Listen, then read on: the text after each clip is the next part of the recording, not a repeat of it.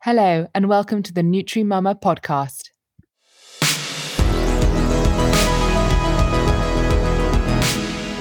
Today we've got Professor Rosemary Green, and you call yourself Rosie, don't you, actually? So Professor Rosie Green, who's joining us from London School of Hygiene and Tropical Medicine, which is my favourite university. Even though I was only there for a year, it was amazing. And she works with Alan Dangle, who is possibly one of my favourite professors of all time. And her research focuses around sustainable diets and what we can do to improve not only our health, but also the health of the planet. So welcome, Rosie, and thank you so much for your time today. I'd love to hear just how you got into this field and what your story is first. Thank you very much for having me. It's very nice to be chatting to you.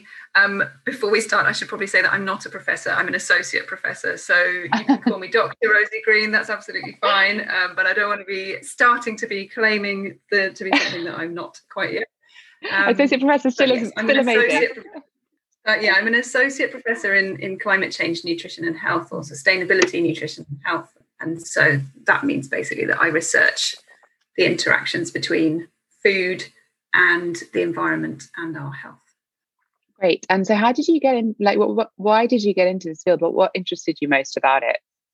I did my PhD in epidemiology. So I was always interested in diseases and the causes of disease and what happens throughout our lives. So my PhD was on the famine that occurred in the Channel Islands during the Second World War, because there were children that were exposed to suddenly having a lot less food than they'd had before. And then those children grew into adults, and I was really interested to know that if that had an impact on their health in later life. So that got me really interested in food and the relationship between food and our health, and how it's sometimes really complicated and how it can be a lifelong relationship like that. And then when I joined LSHTM after my PhD, there was an opportunity to do some research on the relationship between the environment and food and our health, which at the time was something that I'd never really considered. This was about 10 years ago.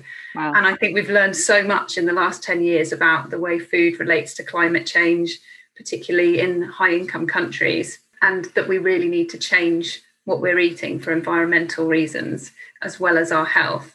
So I've just taken it from there, really, and I've started doing research in the UK towards how we could maybe change our diets in the UK, and also in low and middle income countries where they're going to feel the effects of climate change in their food systems much more acutely than we are at the moment.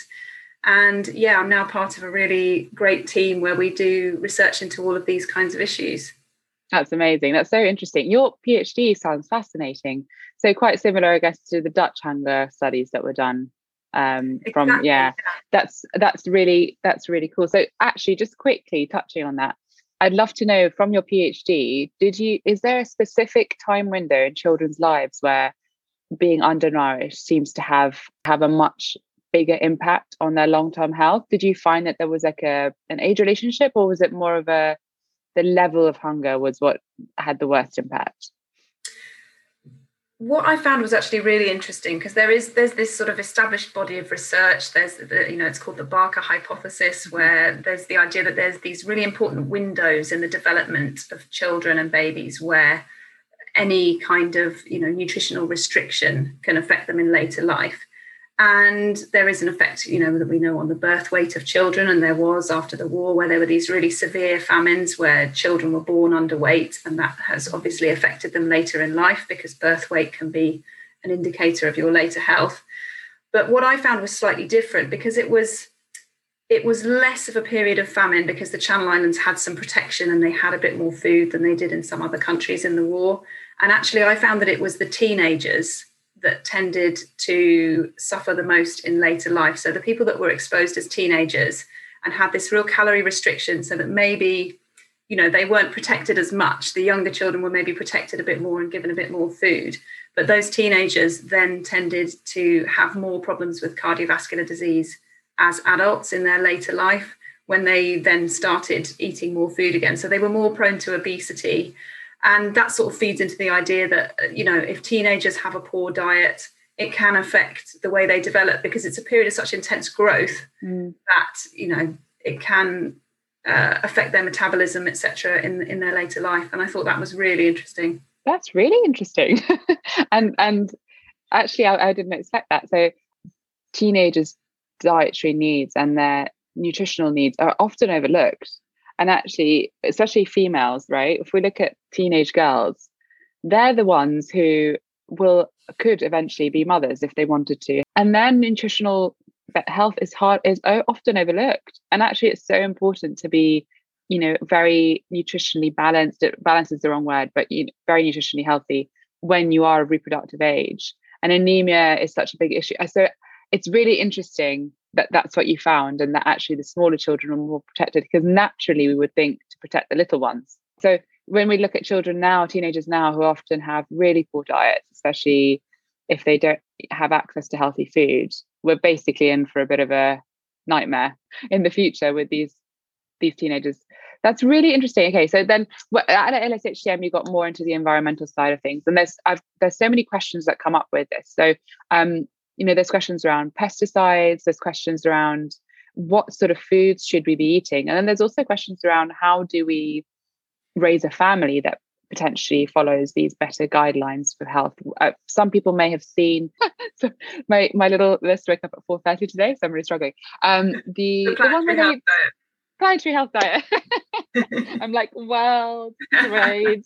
Yeah. So some people may have seen the planetary health diet, and they may think, how can they do that? How can they take that on for their own households? And I think there's a bit of confusion around what foods are okay to give children that can still be healthy for the planet. So maybe you can help us to understand what the best way forwards is. I think from pregnancy, actually. So personally, I find that through pregnancy, it's quite good to recommend that women can continue to eat eggs, for instance, and consume dairy products for their calcium content. And of course, there are non-animal sources of calcium, but the absorption rate and the time it takes to make sure that you get enough can be quite time consuming. I used to be vegan, and when I fell pregnant, I was like, actually, I'm just going to start eating dairy again. Can you just give us a bit of insight into, what's a reasonable approach, and what should we try and do to balance health benefits for ourselves and for our children, but at the same time, not destroy the planet with what we eat? Yeah, I think the most important thing that I would want to stress from the research that we've been doing recently is that there are really clear win-win situations for health and for the environment. So we know that, for example, in the UK, we know that we have this Eat Well guide, these recommendations that show us what we should be eating for our health. And we're so far away from those on average at the moment that, our diets are not doing us any good with the way that we're eating mostly at the moment. I think a piece of research that we did recently found that less than 0.1% of people in the UK are actually following this Eat Well guide dietary recommendations. So, the first really important thing, I think, is that you can make small changes to your diet to make it healthier. And that will almost inevitably have a benefit for the environment as well, because we found that often the most healthy foods are the ones with less environmental impact as well. And that it doesn't have to be an all or nothing thing, that any small change that you make is going to be beneficial, probably. You don't have to suddenly become vegan in order to have a sustainable diet. Even the planetary health diet that you mentioned, it does contain small amounts of meat and dairy. It's not a completely plant-based diet. I think if people want to have a completely plant-based diet, that's absolutely brilliant, but it might not be achievable or sensible for everybody to do. So I think that's really important to remember, is that if you're thinking about making healthy choices, that is going to naturally tend to be more sustainable as well, which is great. And that's going to be the same for your children and for yourself in pregnancy as well. So I would say that, it's sensible to try and eat as diverse a diet as possible. The more fruit and vegetables you can eat, the better, because not only will you be getting all of the essential vitamins and minerals from those foods, but you'll be more full. So you'll want to eat less of the other foods that might not necessarily be quite so good for you or for the planet. So always, I would say more fruit and veg is a great idea. And it is a good idea to try and reduce the amount of meat and dairy that you eat if you can. But also, exactly as you said, in pregnancy, And also, if you were breastfeeding, for example, you need a lot of energy at those times in your life. And particularly if you're not used to eating a more plant-based diet, it can sometimes be difficult to find all of that energy from purely plant-based foods. So I think a sensible approach is a very good idea. Yeah, that's always the way. I think what you mentioned about adding food. So I always find that actually, if you try and adopt a mindset where you're adding vegetables to your diet, you're adding pulses, you're adding fruit, then you automatically displace things like cereal bars or cake because you just won't be as hungry. So I think there's a bit of psychology at play here, because if you try and deny yourself foods and you say, okay, right, from today, I'm not going to buy any more processed foods whatsoever, then of course you haven't replaced them with anything yet. So it's just going to be a difficult situation. Whereas gradually adding more vegetables, adding more fruits, adding more beneficial foods, both for our own health, but also, as you said, for the planet's health, automatically displaces the rest. And then, of course, it's probably a good idea. A lot of us now are doing our weekly shops in a much more mindful way because of the pandemic. So you maybe go once a week or you do your shopping online. In that situation, perhaps it's a good idea to just remove some of the products that we know are ultra high processed. And coming onto that, what is the evidence around processed foods and ultra high processed foods and how that has an impact on the environment, even if they are sort of vegan? Does the processing itself pose a problem? That's a slightly tricky one, and there's some conflicting evidence out there on that. So one of the things that can potentially not be such a win-win situation for environment and health can be in those over-processed foods. So, for example, refined sugar has a relatively low environmental impact compared to quite a lot of foods because it's quite easy to grow and you can produce it from different sources, etc. Like, we grow sugar beet in the UK, and it's pretty easy for us to make a lot of sugar. So the impact on the environment is not so large as, for example, meat or dairy might be. But the processing does have an impact. And so it's never going to be quite as good as, whole fruits and vegetables. But there is also, there's a question of how you store your food and how much of it is wasted. And of course, there are issues with particularly fresh fruits and vegetables that people are trying to buy them and eat them more. And then they're being wasted because they don't have the ability to keep and store them, and sometimes they don't have the time to cook them.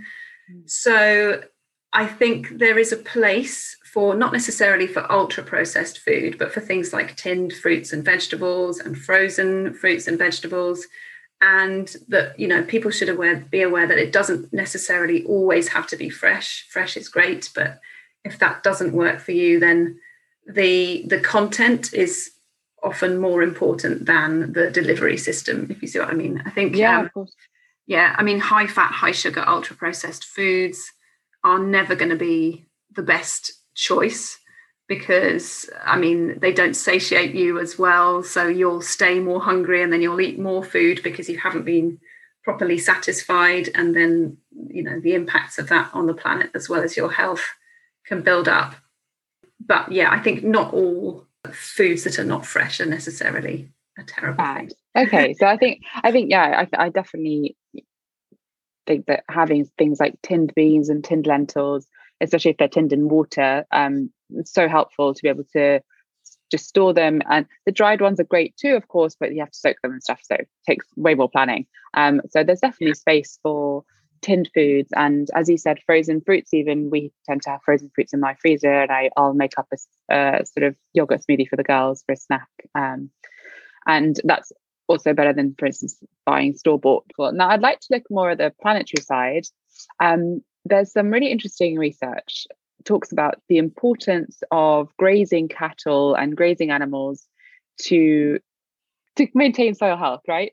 So soil health is something that's really interesting, and it's quite new in terms of, obviously there's been research on it for years and years, but it's coming to the fore now, the importance of maintaining healthy soil and nitrogen fixation, and that again, pulses is so great for that. But I'm interested to know, in your experience, in your sort of research, what is the thing that is really driving, or maybe it's not one thing, let's say the top 3 things that are really driving our planetary health into disarray by our eating habits? So, of course, I'm thinking like eating meat. Is it eating meat? Is it the food wastage? There's so many things at play. And then the counter arguments of, well, we need cows to graze so that then the soil can keep fertile. So is there sort of a trade-off, or is there something at play there where it's not so much the cow, but it's the how we're growing the cow? That's the issue. So I'd love to know more about the planetary health side and what your research has shown. Yeah, so you've put your finger on a large part of it, I think, which is that the amount of livestock on the planet at the moment is going to be very difficult to sustain. And it's not even just the fact that the current numbers of livestock we have are really degrading our natural systems, but it's the fact that the demand is still going up. So in many countries in the world, the demand for meat and dairy is still increasing, whereas in this country, it's not so much. So it's a huge problem for the future. And soil degradation, as you've said, is another problem. And that's partly because of our massive overuse of fertilizers in many areas of the world, which is stripping the soil of its nutrients. And again, it's partly because of our use of monocultures and the fact that we're not mixing up our crops enough. And we are spoiling the biodiversity, not only of the soil, but of the land and the water, disrupting a lot of natural systems by those things.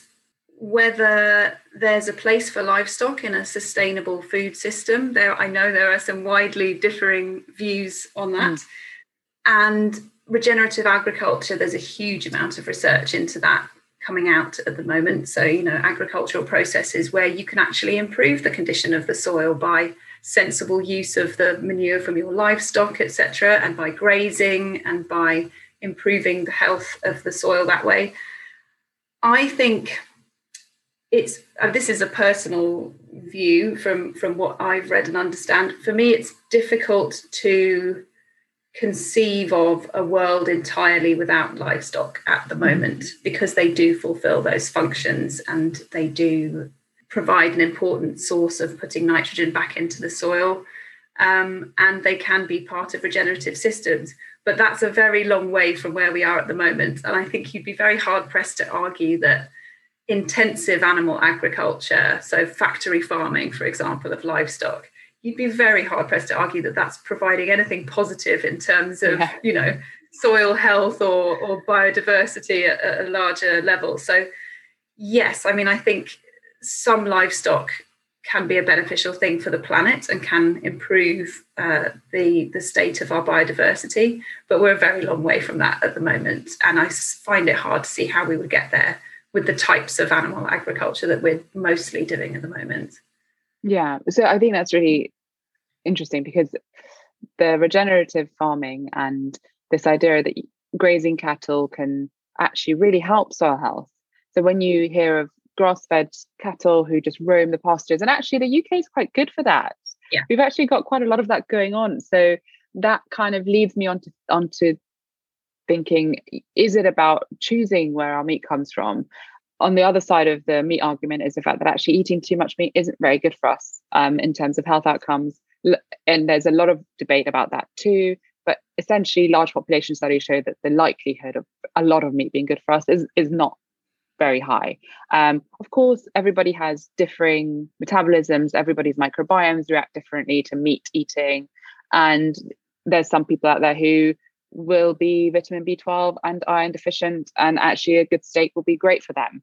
But if we're trying to be sensible and we're going to eat a little bit of meat every sort of week, we'll have, say, a portion of red meat perhaps, and a portion again, it's not actually a large amount when you actually look at what a portion should be. So a little bit of red meat, a little bit of chicken perhaps, is the real thing that people should look out for, especially now with Brexit, which is going to leave us open to importing meat from a lot of different places that don't have as high welfare standards as we do.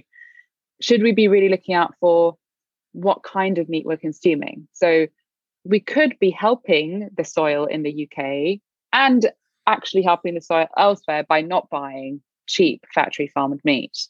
Could buying a nice piece of meat from a grass-fed cow. I'm not sure about chickens. I don't know how many free roaming chicken farms there are in the UK. I haven't looked into that, but I'm sure that even just trying to buy an organic, a free range chicken option might be better. Would I be right in thinking that? Yeah, I think there's a lot to be said for this idea of, they call it less and better. So less meat, but meat of better quality. And that you can see immediately can have benefits across the board. So the meat will taste better because it's not been produced in such grim conditions. It will have fewer antibiotics in it. It will have less water added to it to bump up the weight. It's better for animal welfare standards because those animals will have been produced in much less crowded and horrendous conditions. And it's got the potential to be better for the environment as well, because it's much more likely to be part of a natural system. So, I think with meat in particular, maybe dairy is slightly different, but particularly with meat, people in the UK and other countries have got really used to this idea that there should be meat with everything, that it's kind of this default setting. And so if you get a sandwich, it will probably have chicken in it.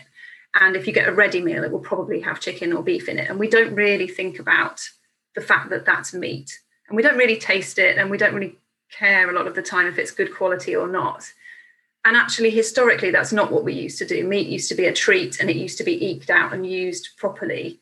And I think if lots of people could go back to thinking about it a bit more like that, then if the meat you do buy is more expensive, which it will be if it's produced in better conditions, then at least you'll be really tasting and appreciating that meat. So, for example, if you buy an organic chicken, that is a lot more expensive than a sort of factory farmed chicken. But buying organic is one way to at least ensure higher standards of animal welfare, because you know that those animals have really restricted use of antibiotics, etc. And so they have to be raised in better conditions. And that chicken can last you for a week for a family. It's something that we do occasionally because my family still eats a little bit of meat, not very often, but sometimes. So you roast your chicken and you have it for Sunday lunch, and then you have chicken sandwiches, and then you make a chicken curry, and then you make a chicken soup. And the chicken has lasted you for a really long time. And it's a really nice tasting kind of meat. And then you are still spending the same amount you would be if you were also buying your chicken sandwich and buying your chicken soup, etc. But you're trying to waste a bit less. So that's exactly what we do in our household. Actually, I tend to buy a chicken maybe every other week, and I'll make a big Sunday roast, and then the leftovers get eaten. I actually don't eat meat still, but my husband will eat them, and the girls eat it, and then there'll be chicken sandwiches, he said, or a salad, and the carcass makes a really good chicken broth. So yeah, it goes a really long way. Thinking on a wider scale. So I think at an individual level, if we can all choose to, as you said, think of meat as a treat, not as a necessity staple for every meal. I know that in my lifetime, I've known people who genuinely don't think a meal is complete unless there's a piece of meat on the plate. And I've always found that to be quite interesting. I'm Italian, so for me, it's harder to conceive of a meal without pasta or bread than it is to conceive of a meal without meat. And of course, having been vegan, I got really used to not having any meat whatsoever. I guess what I'm trying to say is, if we can get our heads around the idea that chicken or beef or just the occasional piece of meat should be a treat, and if you can get it from a reputable butcher who gets it from a reputable farmer, that's even better. But of course, I don't want this to be something that's exclusively for those who can afford to do that. So I think an important consideration here is, it might be easy for us to say, we'll get a nice big organic chicken and it'll last a week for the family. That's really great. But actually, when the market does get flooded with cheap meat, and you have a family to feed, and maybe you have like 3 hungry boys at home, and actually nothing fills them up quite like meat, how do we kind of protect the welfare of the planet and of those families with the policies that we have in place? So this is going a little bit left field here, but I think it's important to understand that individual choice is a big part of it, but there's got to be action surrounding that individual choice that makes the individual choice possible. So what do you think that the government could do, or what do you think that supermarkets could do even, to just try and encourage people to think slightly differently about meat? Yeah, I think it slightly comes back to what we were talking about earlier, which is to do with making other alternatives better as well, because I think you're absolutely right in what you've said about the cheap meat that will potentially be coming. And you can already see it, you know, there's in a lot of the fast food outlets, it's so cheap to buy meat. It's the cheapest option there is to get a bucket of chicken or whatever. And I know plenty of people that are really struggling financially, that is the best option for them to feed their family at the moment.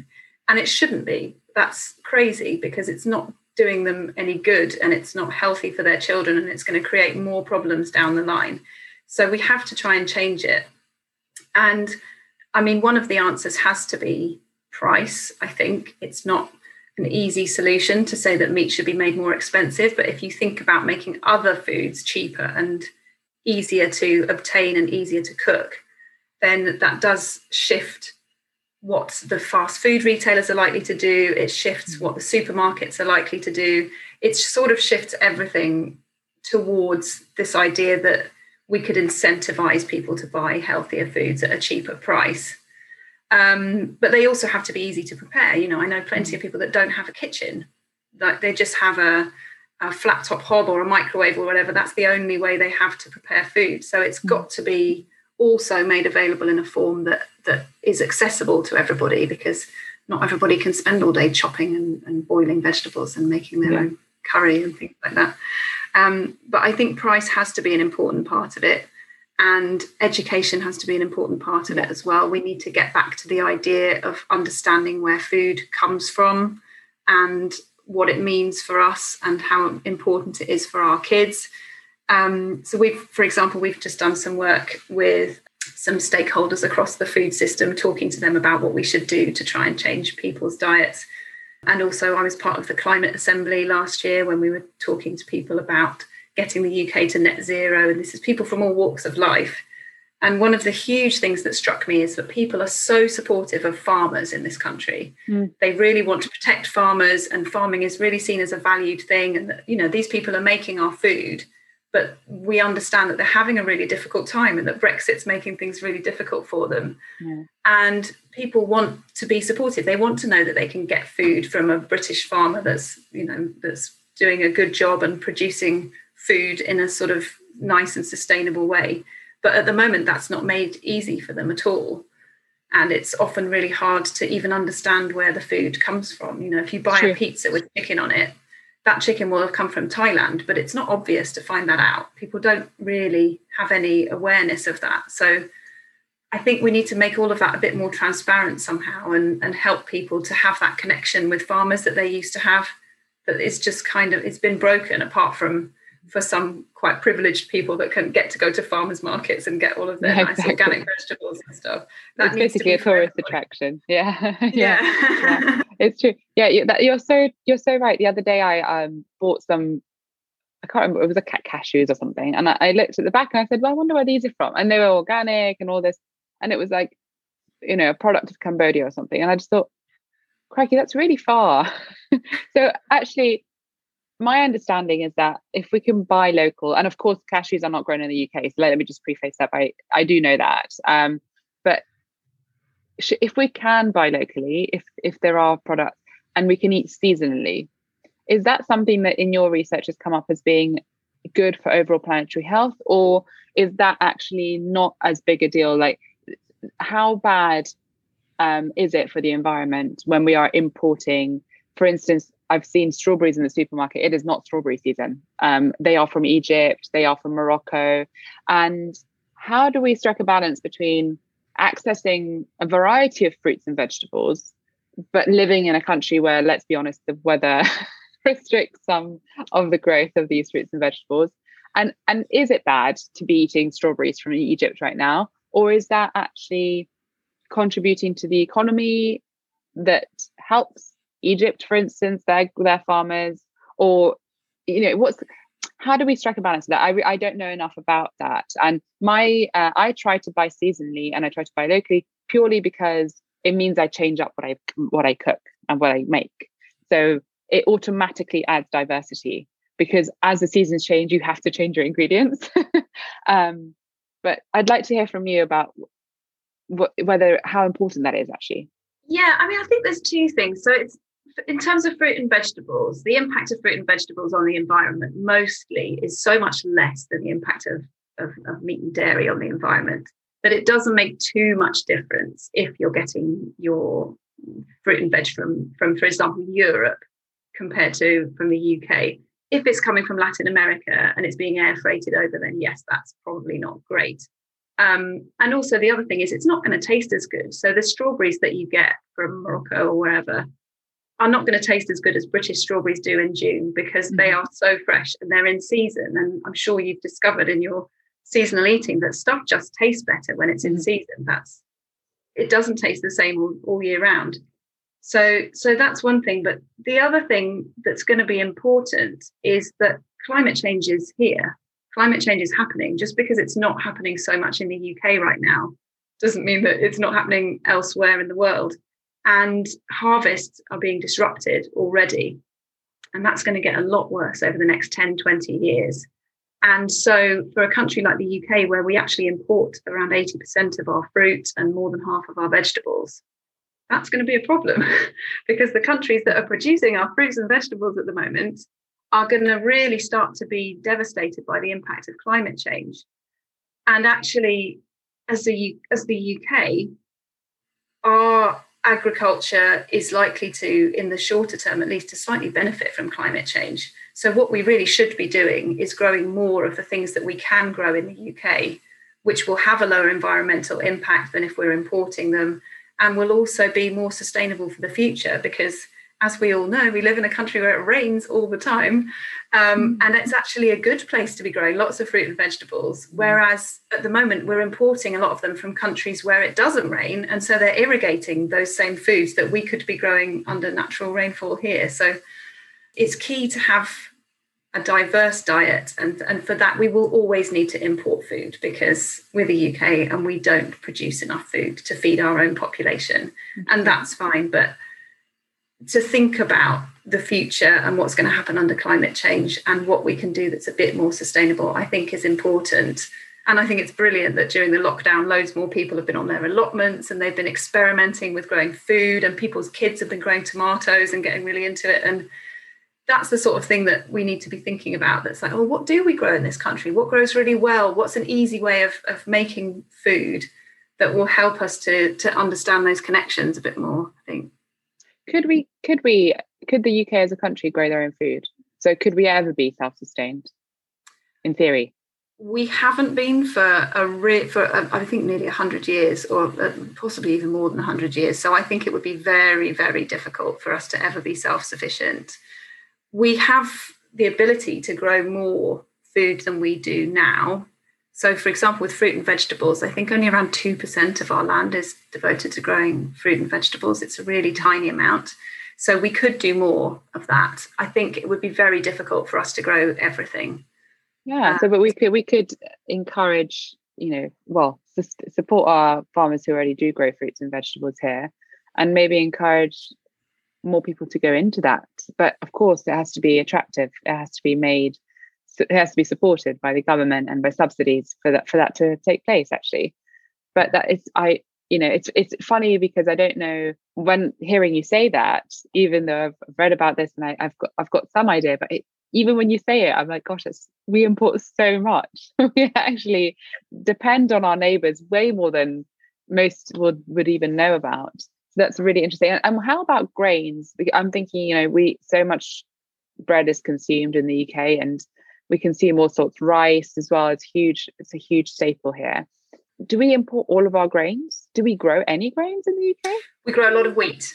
We grow enough wheat to feed ourselves, actually. And I think we're slightly a net exporter of wheat most years. So we grow a lot of wheat, and it grows well in this country. And that's probably going to continue as the climate starts to change. Mm-hmm. So anything that we make from wheat is a thing that we can easily produce quite easily. Obviously, we don't grow any rice, and that's not likely to start anytime soon. So we do import quite a lot of rice, but we also grow a lot of oats, which, I'm sure you've seen and are aware of the fact that lots and lots of people are now switching to oat milk, and that's a great thing to grow in this country because oats grow brilliantly. So that's a really I love a good oat. Me too. Oats are so good. I They're have so good double for oats in everything. the morning. I have oat milk with oat porridge. Exactly what I had for breakfast this morning. Oats are wonderful. I love them. Although in funny that we use Oatly, and of course that's Swedish, isn't it? And actually, because of Brexit, there's been like Oatly shortages near where we live, so North London, and it's you go to the supermarkets and like the Oatly's disappeared, and I'm like, God, what are we going to do? It's just funny how these things pick up and become popular, and then again food imports and exports. I think as climate change worsens, how can we make sure that what we're doing here in the UK, and you're right, we're really lucky because the UK being where it is, we are going to be fairly shielded from the effects of climate change for quite some time. So it's easy for us to be like, oh, it's not that hot, it's still raining over here. But it's the other countries that are sort of closer to the edge, if you will, closer and closer to the equator, they're really going to be affected. And how is our food wastage? How is our carbon consumption? How is all of that contributing to countries that are so far from us? So can our changes in diet, can we really make an impact on those populations that are so far removed from us in so many ways, but of course are actually the countries that are growing our food for us, and they are part of our world, so they're on the same planet as us. How can we is what we're doing really going to help them? Does it actually make an impact? Yeah, I mean, I think the short answer to that is yes, it really does. I mean, there was a scientific paper released a few weeks ago showing that as a world, we can't meet the Paris Agreement targets for climate change without changing our diets. And that means us changing diets in rich countries, essentially, because people's diets in Africa are not the problem. It's our diet that's the problem. And so if we can meet our own net zero targets, which is going to involve reducing our meat and dairy consumption, actually by only around 20% to meet the sort of least stringent targets. It's not huge, but obviously the more we can reduce, the better. If we can meet those targets, we are helping to protect those countries which are growing our food from the worst excesses of climate change. So that's huge, actually, that any little changes we can make can have an impact on the amount of devastation that other countries are going to face. And I think also because we are responsible for a huge amount of climate change, and we are not, as you said, going to feel the worst effects of it, those are going to be felt by other countries first. It's kind of our responsibility to show that we can change our behaviour. And other countries do tend to follow where we have led. So, for example, if we can reduce and show that, healthy diets and more plant-based diets are desirable in higher income countries, that does have an impact on what the demand is in other countries as well. So I think it's really important for us to do that and show that kind of behaviour. Think of McDonald's as something that's perhaps not the best idea to consume every day. It's a really celebrated brand in some parts of the world. So you're right. If we can lead the way in saying, actually, the wonderful foods that you were eating before we brought you this stuff are way better for your health, but also for the overall health of the planet and the global population, then we'd be doing everybody a favor, really. I'd like to know from you, Rosie, since you're a mum and you've got, how many kids do you have? I have 2 boys. 2 boys. Okay, so when I talked about the 3 hungry boys, you knew.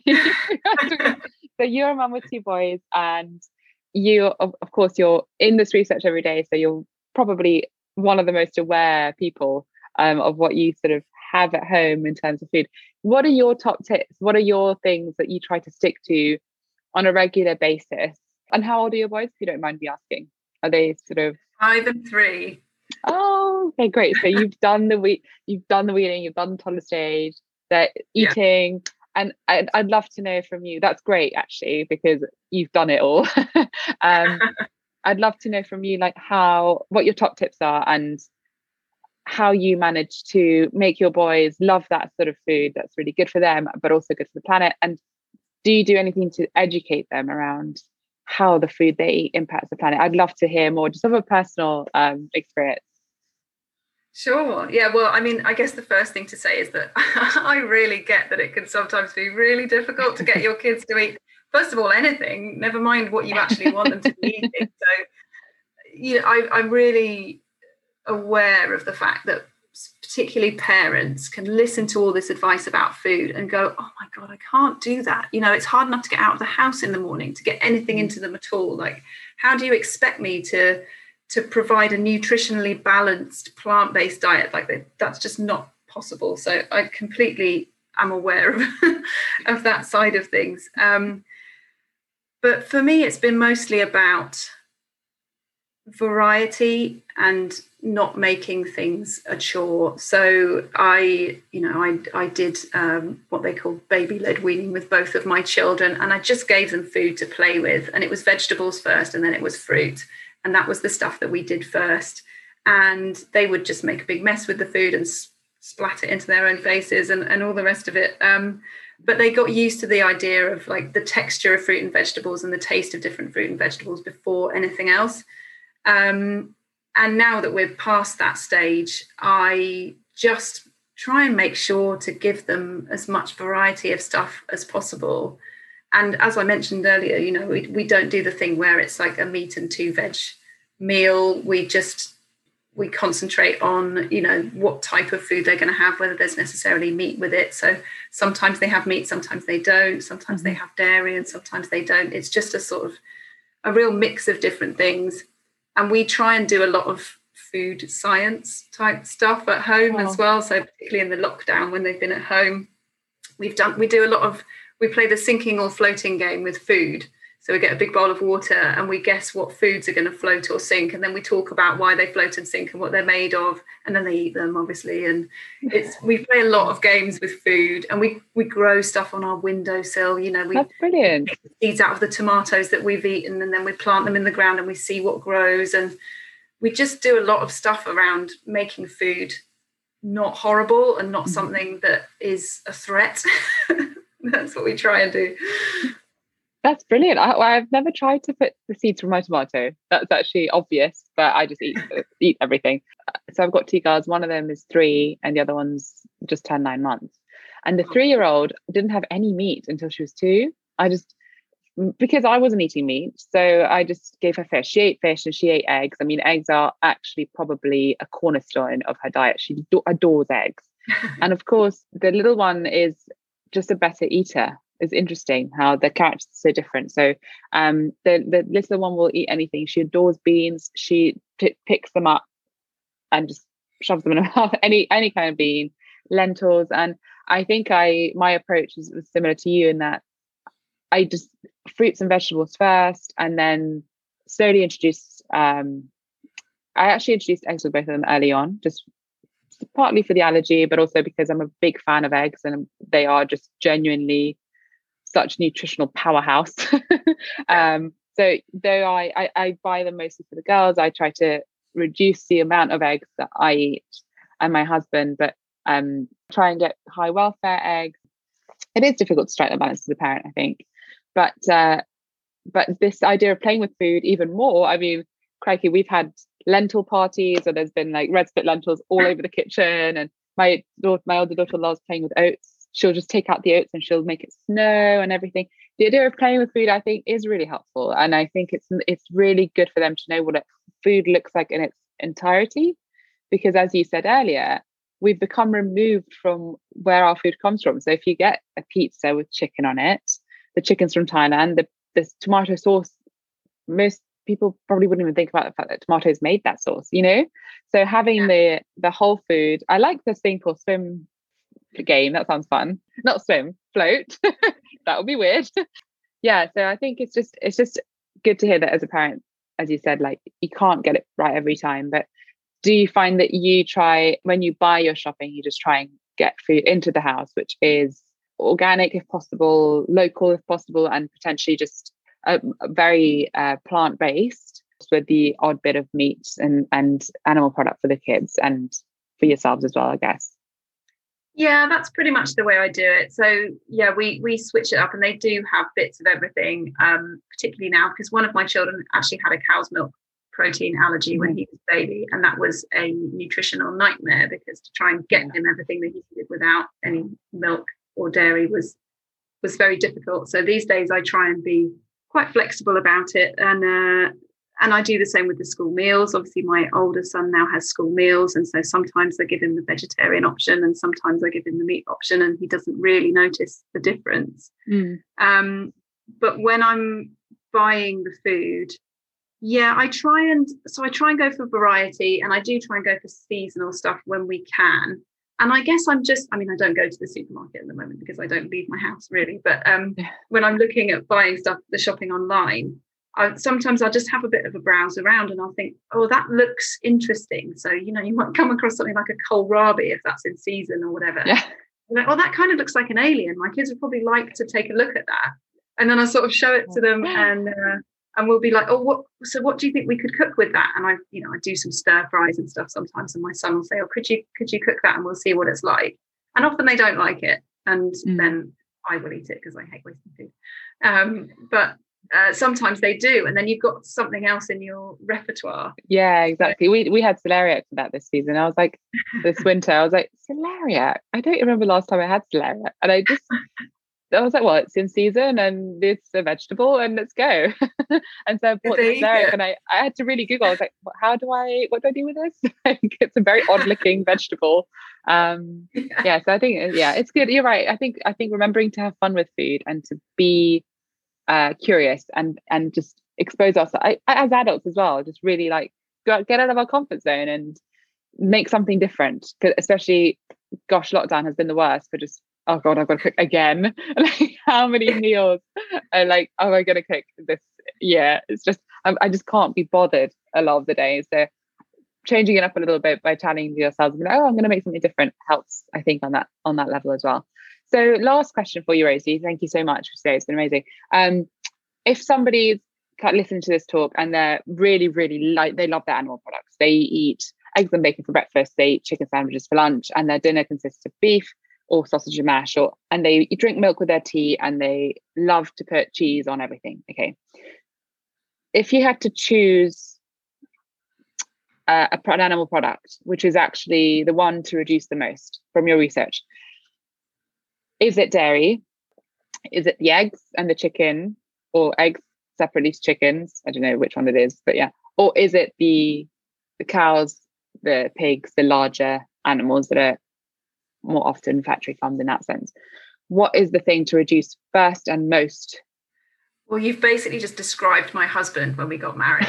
So I have some familiarity with this. And actually, you wouldn't believe how far his diet has changed since then. I mean, my in-laws are farmers, and they're very keen on the meat and the dairy and all the rest of it. So, but in the last 7 years, his diet has changed radically, but it's changed very, very slowly, one little bit at a time. So, I mean, that's a really good example for how people can do it, basically, because he's still perfectly happy. He eats a lot more exciting foods than he used to, actually, but he does still eat meat and dairy.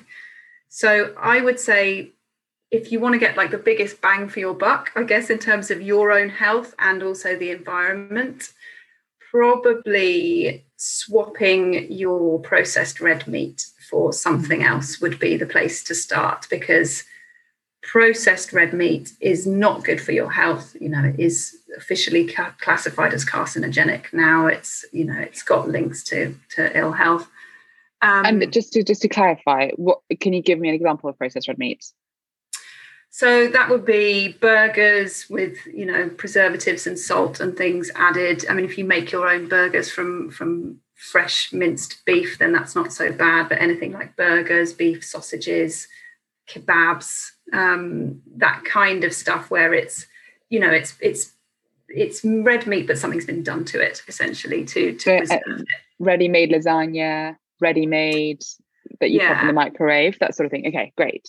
That kind of stuff, yeah. So that stuff is, we know it's not good for your health, and also it's probably got the highest environmental impact of any food. So if you can switch those for something different, And even if that's the only change you make, it's probably going to make quite a big difference to not only the planet, but also your health. And also there are lots of different things that you can substitute those foods for. So, some people like corn or other meat replacements.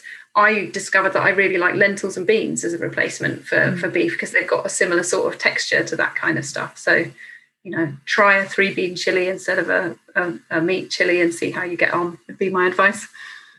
Great, thank you. That's really good to know. Well, thank you so much for today. It's been such a pleasure, and I hope that people listening to this can take some practical stuff away, as well as like a better understanding of just how much of an impact our diets here in the UK can have on global health and planetary health, and also have maybe a little think about where our food's coming from before we eat it.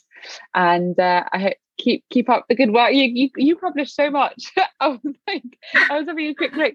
I was like, wow, you have published so much interesting stuff, and some of your work has been cited hundreds of times, which is so well, if you're an academic, that's really cool. So I'm looking forward to seeing like what you publish next, and where the Planetary Health group at LSHTM goes to next, because you guys are expanding now, aren't you? And you've starting a master's, which is really cool. Is that still happening?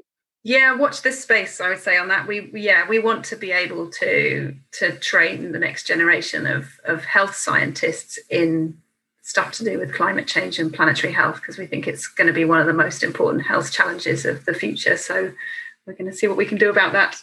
I might just do one more degree when that comes out. Why not? Yeah, exactly. So thank you so much. Brilliant. Thank you very much. Thank you. Have a nice day. Bye, Rosie. You too. Bye.